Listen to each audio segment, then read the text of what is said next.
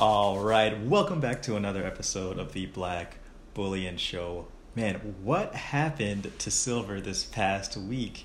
It was trending up and up and up and up, and then it stopped.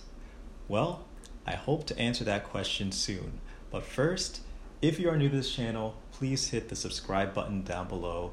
Also, please hit the like button. It helps the YouTube algorithm get this economic evangelism out there to the masses.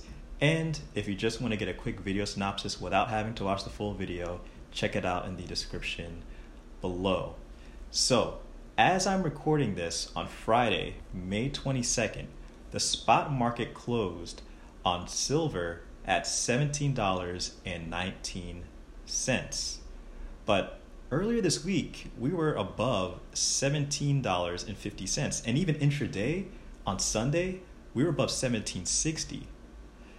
But remember, the majority of silver demand comes from non-monetary means. In fact, on Thursday, we saw some increased risk appetite in the market. So that can sometimes have a spillover effect into the silver market, making it a boon for the white metal. However, the 50-day moving average, also known as EMA, is showing a lot of resistance right above it. So, without getting essentially too technical, we actually may get somewhat of a slight pullback in the short term for silver.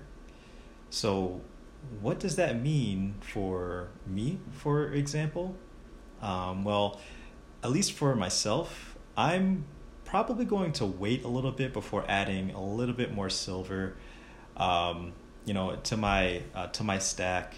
I'm not sure how long it's going to take. I'm not sure how long I will be willing to wait, but I'm looking for a buying opportunity. And right now, I do also see a little bit of a pullback in the short term.